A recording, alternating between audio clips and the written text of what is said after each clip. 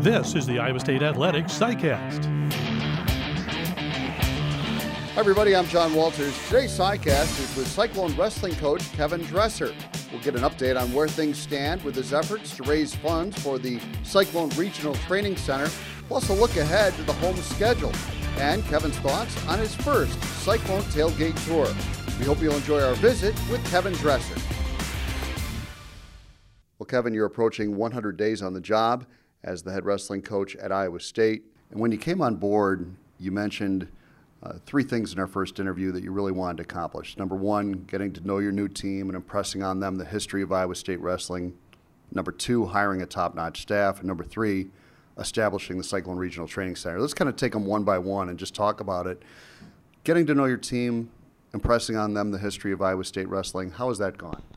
Well, first of all, John, it's hard to believe it is 100 days already, so gosh, time flies. And, at that press conference, obviously I did have a short-term goal list. I kind of did things in threes that day. So in your order, getting to know the team is obviously been a priority, and I think as a staff we've definitely have a better understanding of each other. Are we where we want to be? No, there has to be a culture shift, and that comes with any coaching staff that would come in that would new.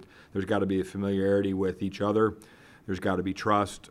And so I see us coming around. I'm not sometimes a very patient guy. I'd like to get everybody on the same page sooner than later, but I definitely see progress. Us getting to go compete together as a team. I think we've got 12, 13 guys competing in Akron this weekend. So that helps us and helps us bond. I know this. I know the guys are more and more buying in all the time, and that's a coaching word, buying in, but I see that happening. So I think I can check that box. Maybe not as dark as I wanted to check mark, but I definitely see progress there. And I think you can certainly check the box of hiring a top-notch staff. Yeah, I think I definitely that one we can put in a dark Sharpie, black Sharpie there, because that all came together really nice. Obviously, my excitement for Derek and Mike bringing those guys in with me from Virginia Tech after having those guys on my staff at Virginia Tech, I saw firsthand just the impact they had in a short time at Virginia Tech. And then those guys helping me at the end,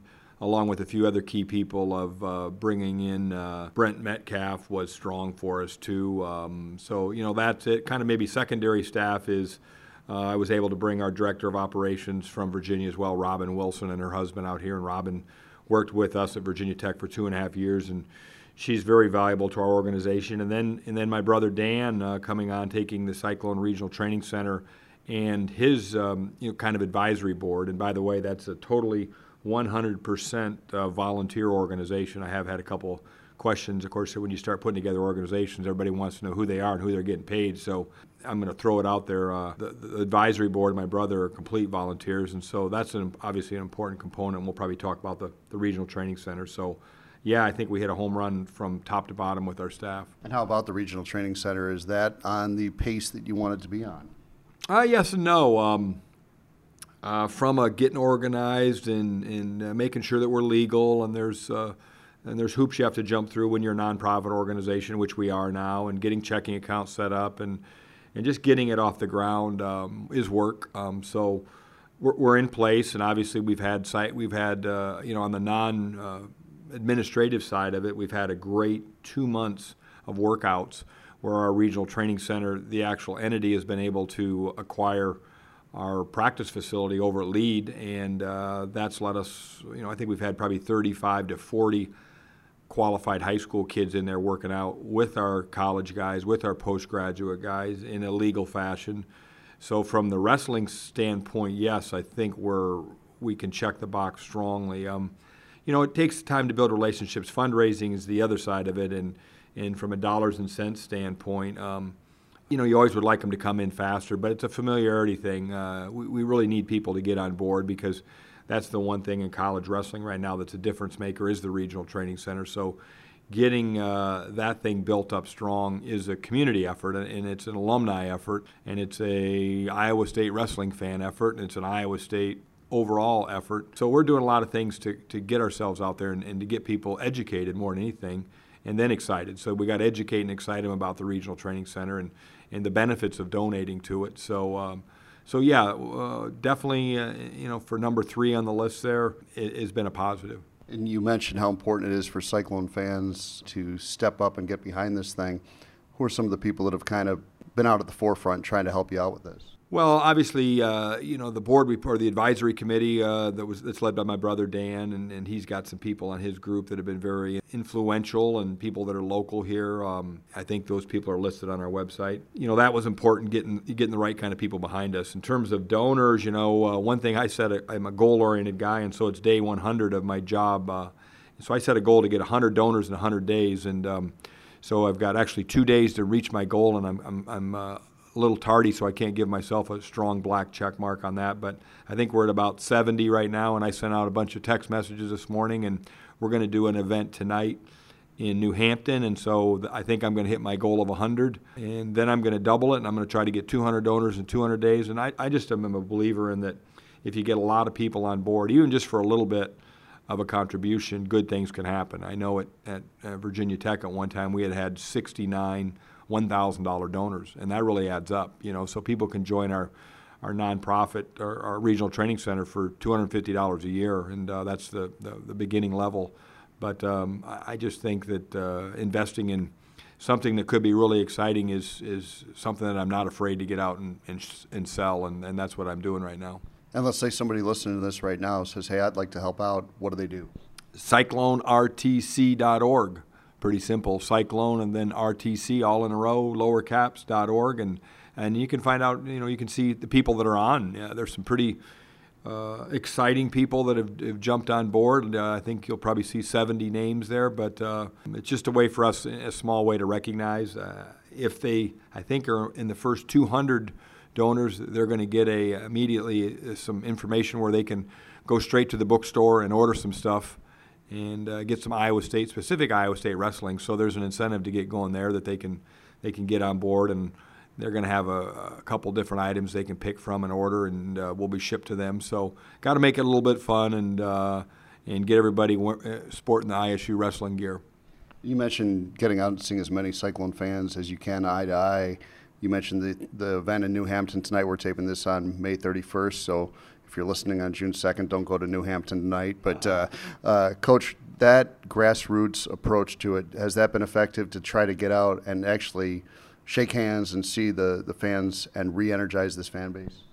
Well, yes, and so far, we've had a couple, I think 3 town hall meetings, which were just social meet and greets. I was fortunate to be on the tailgate tour sponsored by Iowa State, which was 6 days of meet and greets. So we've been in front of a lot of people. My staff's been in front of a lot of people. We had a meet and greet in Humboldt. We had one in Ankeny twice since I've been hired, and we're going to do some more of that kind of stuff. But yeah, that's important to get in front of it. One huge goal that I mentioned too, that first press conference, was getting the Cyclone faithful back into Hilton Coliseum, because I've seen Hilton Coliseum packed in my day over and over when I was a kid, when I was an athlete, when I was a coach.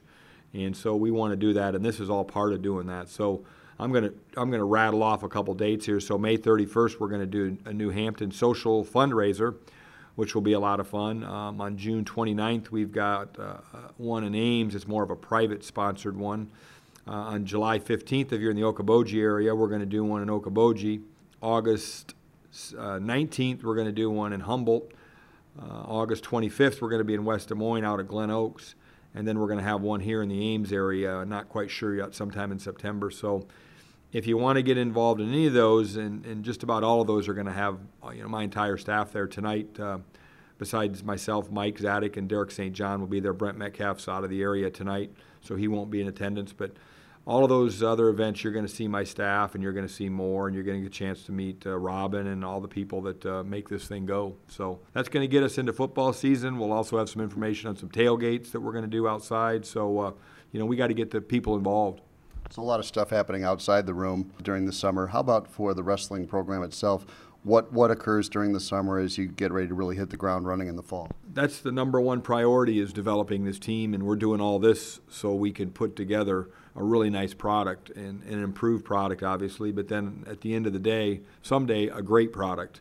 And so this summer, we've got quite a few guys that are going to be loading up here tomorrow. I think we got 12 or 13. I think we got 13 athletes that are competing in Akron, Ohio at the University Freestyle National event.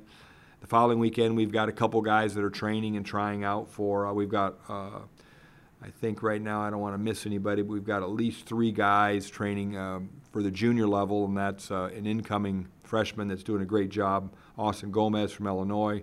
We'll have Kanan Storr, who's currently a freshman here. And then we'll have Sammy Colbray, who's also a freshman. Kanan's from Michigan, Sammy's from Oregon. So we're well represented. We got Illinois, Oregon, and Michigan all wearing Iowa State garb. The following weekend in Lincoln will be the World Team Trials, and we're hoping those guys got a shot to make a World Team this summer. So that's in the short term. When we get done with all that, we'll give everybody a couple weeks off. I think we're going to get back together June 25th as a team. We've got some camps. We'll have a little RTC stuff, but basically it's a chance for us to train for about a month. We'll keep them in town we'll give them a little break, a couple days off over the 4th, but we'll keep everybody in town basically from about June 25th to July 20th, and then we'll cut them loose for the rest of the summer to let them be kids and let them go see their families and spend a month away from Ames, hopefully, and get a chance to get home before we start our season. Well, I think there's always a curiosity with this new coaching staff of what it's going to look like out on the mat, and fans are going to get that answer throughout the season. There's 8 home duels, I believe, so that's quite a few compared to a year ago. Tell me about some of the highlights of that 17-18 schedule. Well, I'll tell you all 8 of them. I'll put all my cards on the table here because we got to get everybody out. It's going to be a fun schedule. You know, that was something that I had heard early on when I got hired, that there wasn't enough home opportunities for fans to get out. So I probably overdid it a little bit and drove everybody crazy in the building, but I squeezed every last ounce of home mat space we could get, besides the 2 and probably 3 outdoor practices we're going to have in the month of September. So if Iowa State's home in September, you can just plan on getting there early and watching us scrap outside. But once we get into the season, we'll start out November 4th at home on a Saturday. That'll be an open tournament, so that's for the diehard wrestling fans because that's an all-day event. But we kick off our home dual meet season on November 12th. We got Drexel at home, a former Cyclone, Matt Azevedo, head coach at Drexel, so I thought that'd be a good way to come back. Then we're going to do something really out of the box for Iowa State wrestling. We're going to have something at CY Stevens on November 26th, so you can watch. It's ancient art meets fine art, or however they want to say it, but we're going to have put a mat on the stage there on November 26th. And then it looks like, and this one's tentative, but it looks like we're going to get something December 9th and 10th with Wyoming at home. That originally was going to be Iowa, but Iowa had a conflict, so it's going to be a much different later date wrestling Iowa. We're going to wrestle Iowa on February 18th, Sunday. And then in the middle there, January 5th, Northern Colorado at home, January 7th, Oregon State at home, January 21st, West Virginia at home, and then February 9th, Fresno State at home. So a lot of opportunities to come check us out.